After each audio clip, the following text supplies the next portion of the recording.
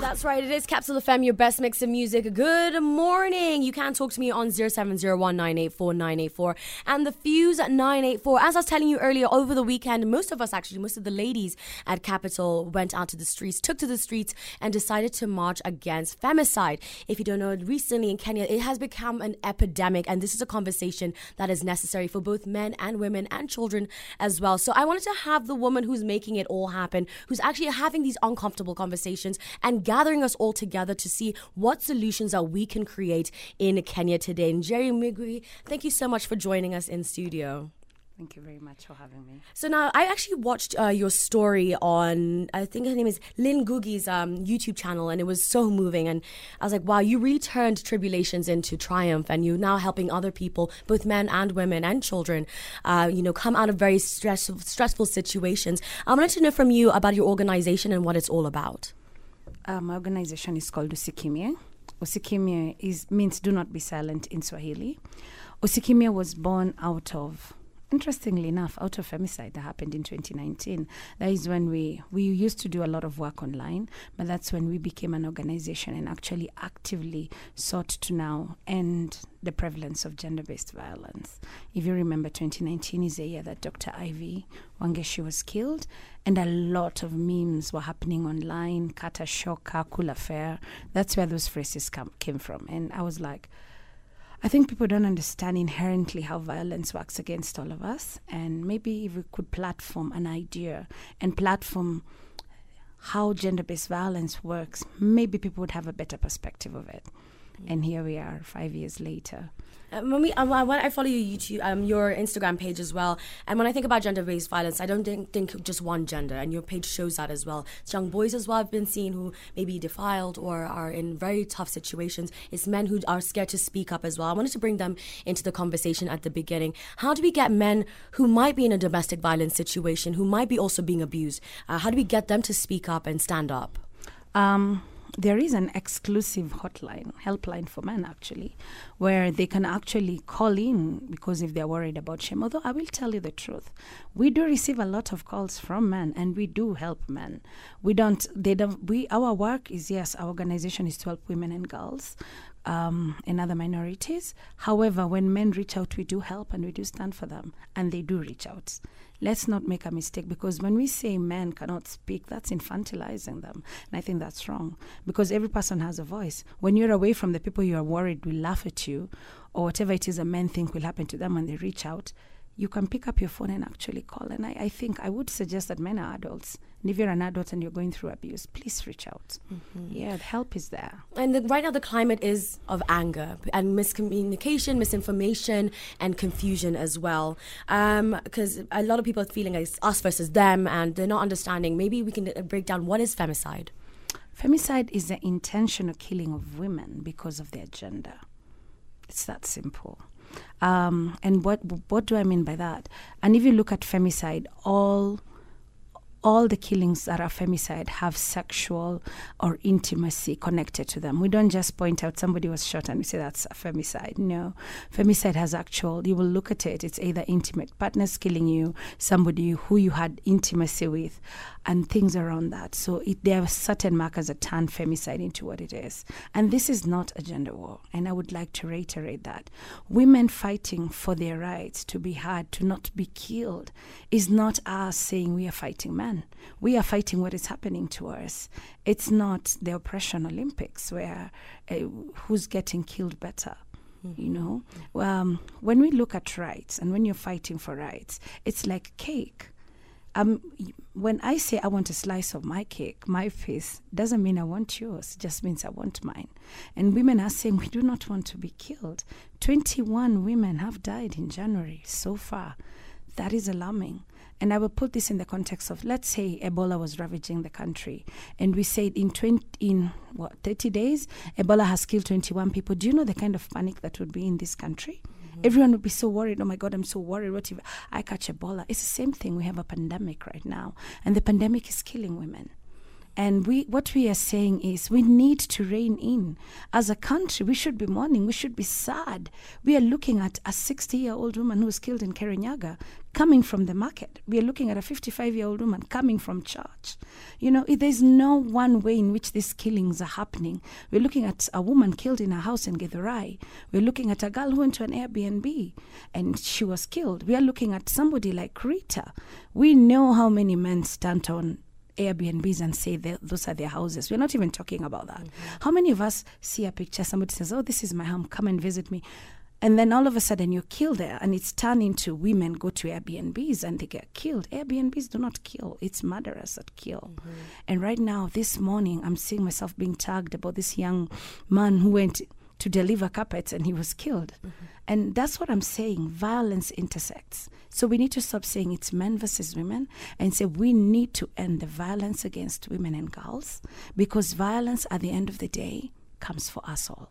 Exactly. And this is why we saw so many men, women, Caucasian, Asians, everybody came out to march. The numbers they spoke volumes at the issue that we're currently having. If you do have any questions, please send them my way on the Fuse 984. We're going to be talking about what the government has to say about it in just a bit. Also, what we can do, because we're looking for solutions to end femicide.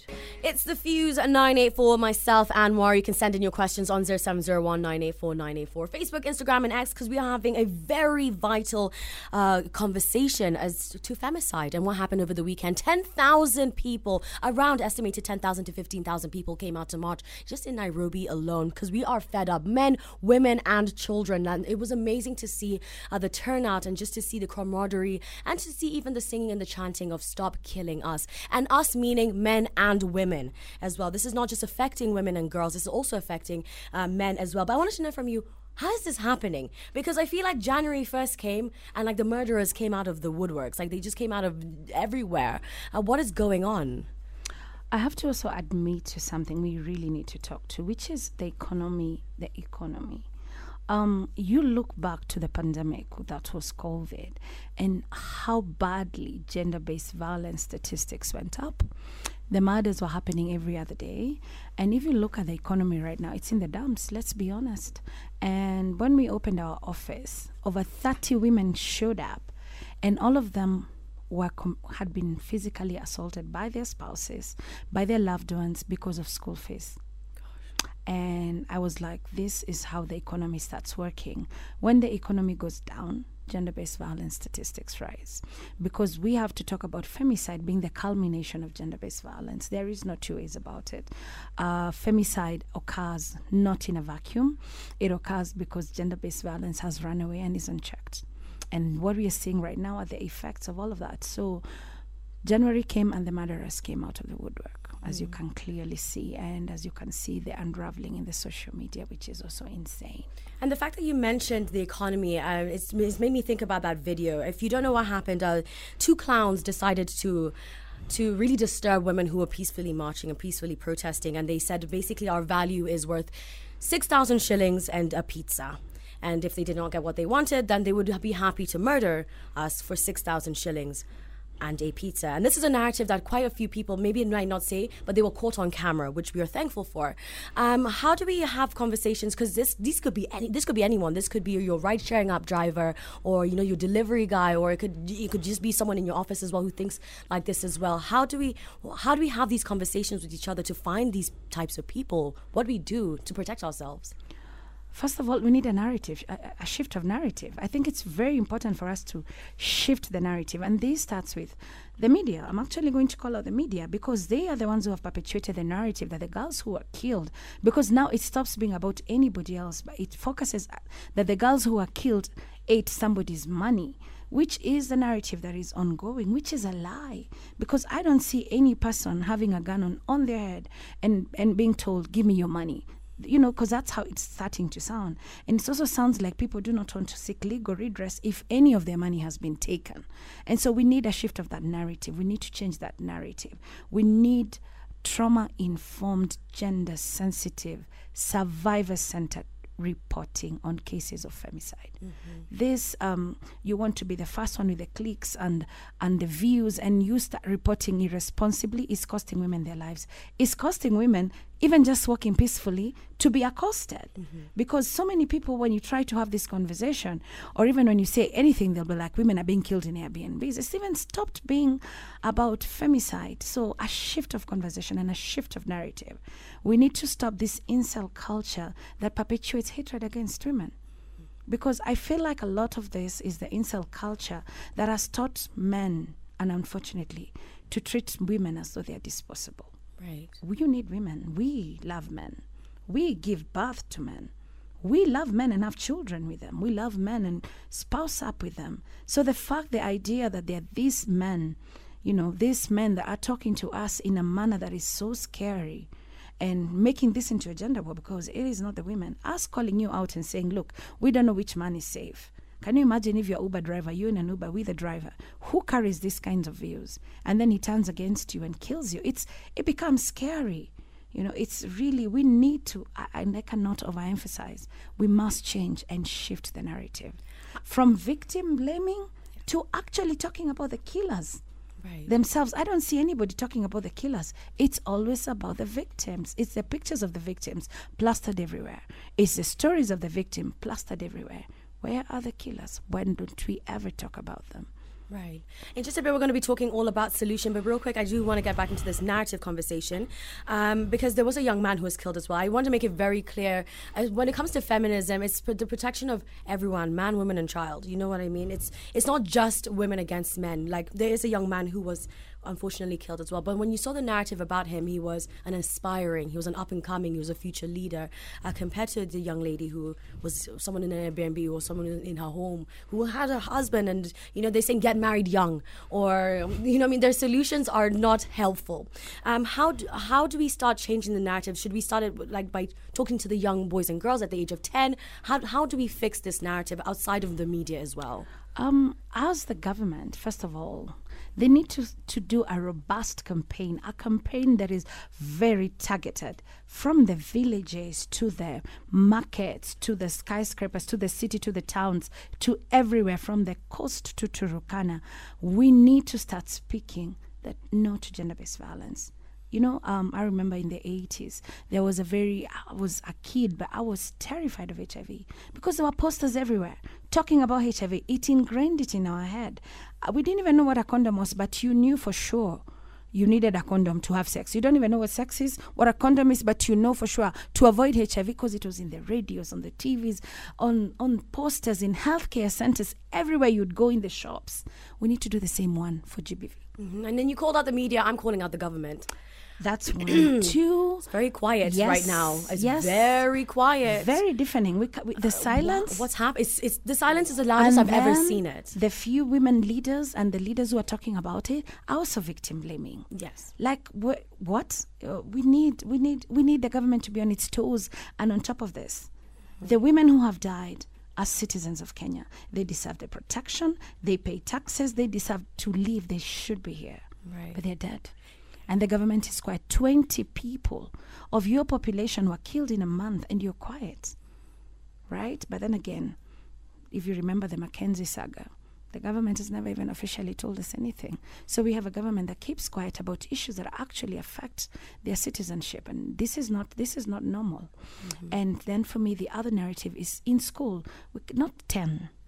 As far as I'm concerned, any person above the age of 3 should start being taught. Should be taught, teach our children so that the children can be safe, so that they can know how to identify violence. They need to know. And I have seen in campaigns where you talk to kids and you start telling them, and kids actually realize they're in a situation where they're being violated. So we need to start this narrative in school. Mm-hmm. As young as a child can speak. If a child can learn parts of their body, let them learn all parts of their body so that children can be safe, so that children can come up growing and understanding that we are here for each other, that there is no one who is much more special than the other. We need to focus. We need to change this narrative if we are going to save this country. And unfortunately, and I'll keep saying this, the acts of violence that we keep on not speaking about, that we're being silent about, coming back to eat us. What we are looking at is the culminations of years of violence, of years of having masculinity Saturday, where, you are taught that, this is how we need to look at women. And we need to shut the incel culture before it creeps in, and I don't even have words. Right. As I said on my social media platform, I saw more prayer and action for rain than I have for femicide. So someone needs to make that make sense. You can send in your questions on the Fuse 984 0701 984 984. So much to cover, so much to do. I can't wait to hear what you have to say. Woo! I've even had to cut the song short. Let me tell you, behind the scenes, it is hot because when you invite men into this conversation, and that's why I keep saying it's so necessary to have men in this conversation, you get to have a different perspective as well. We can move one way. By the way, it is the Fuse 984. It's Anne Mora, and we are talking about femicide and what is happening in Kenya. Not just the violence and the killings of women, but also men as well, because they are necessary in such a conversation. And Chico's given me a lot to think about. But I wanted to get back into talking to you, Njeri. I wanted to know about solutions, because after we marched, after tens of thousands of people marched, 5 more people were killed. 5 more people were murdered. Yes. So 5 more women. 5 more women were murdered. So now what? So now what do we, for me, I felt really defeated because we hear the news every day, and God bless Angie, who has to tell us, every single day, someone else. It does kind of feel like, what now? What do we do? The march was to bring into awareness. The march was a tool of awareness to bring into that we are not sitting and just watching as women die. It was to spotlight. Right now, femicide is a mainstream conversation. It wasn't. Right now, you can see that the people who came out were hurt by looking at the environment and what was happening. Behind the scenes, of course, there are people who are preparing documents, the ones that we want to take to the legislature, the ones that we take into parliament. What are our demands? What changes do we want to see in the constitution, in our legal framework, in even the language that we talk and we purpose? It looks like sometimes the results that you want are not going to be immediate. The thing is, we marched. That was important. That was a first step. But what we are doing is we are building the momentum from the march and taking it to the places that needs, because the march will not legislate anything. The march will not change the laws. It will not change the police. What we need is a change in narrative. Again, as I said, we're shifting the narrative, and we are taking this to the places where it needs to be heard, which is parliament, which is the executive, which is the judiciary. Those places matter.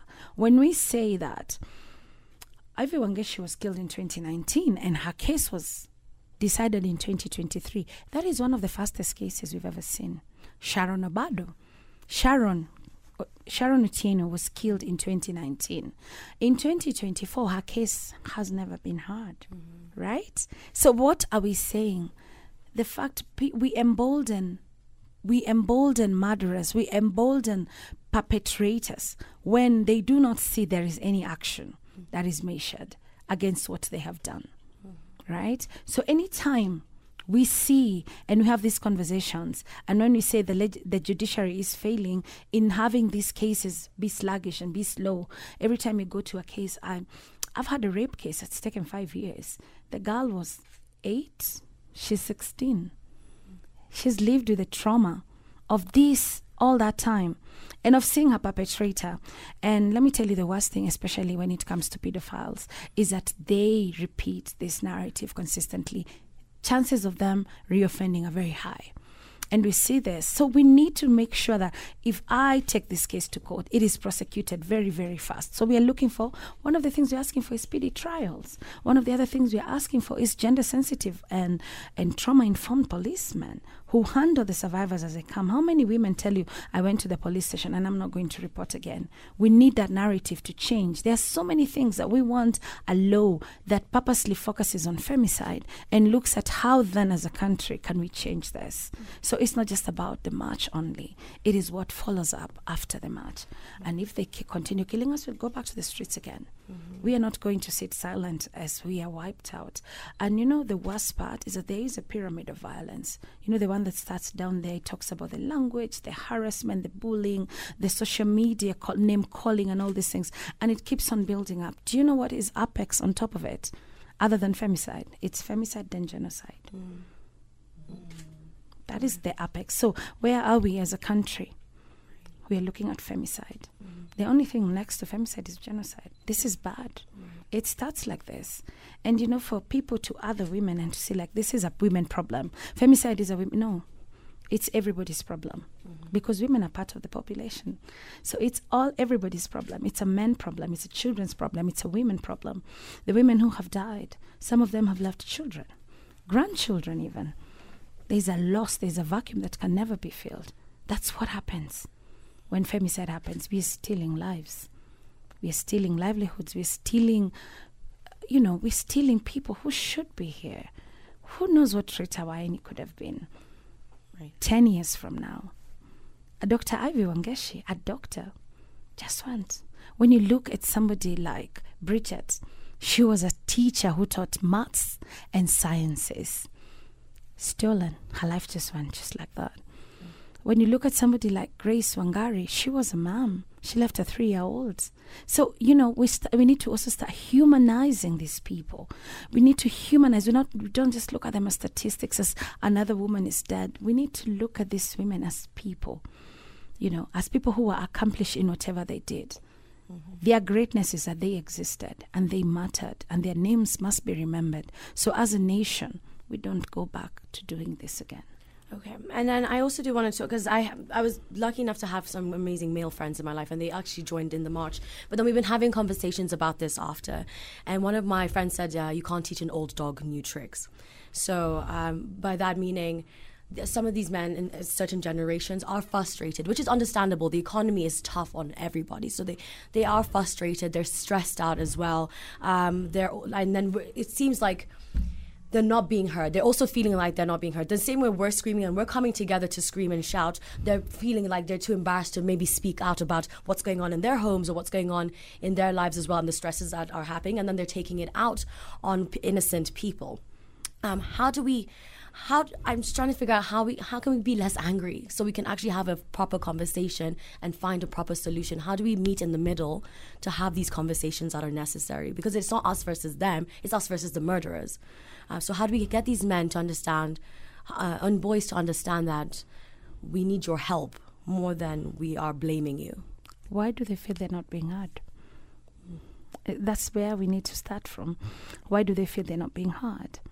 As a woman who was raised by a man, as a woman who was raised by a single dad, my dad is 70. And when I was explaining this concept to my dad understood it. He's a man in his 70. He's 70, turned 70. And he was able to grasp it and understand it. And so I do not understand why men say they cannot understand. We have to also allow ourselves the leeway that when you get new information, you change your mind.